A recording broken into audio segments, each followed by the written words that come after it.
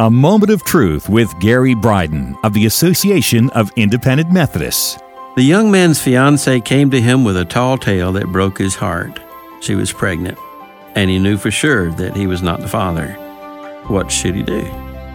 Well, in 21st century America, the answer is often have an abortion. This couple did not choose that route. The Lord confirmed that the Holy Spirit was the Father. Isaiah says, "A child is born, a son is given, and his name shall be Wonderful, Counselor, the Mighty God, the Everlasting Father, and the Prince of Peace."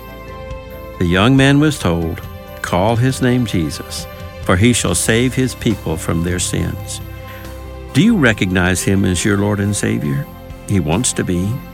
The Association of Independent Methodists, like-minded congregations doing together what can't be done separately. Visit aim2020.com.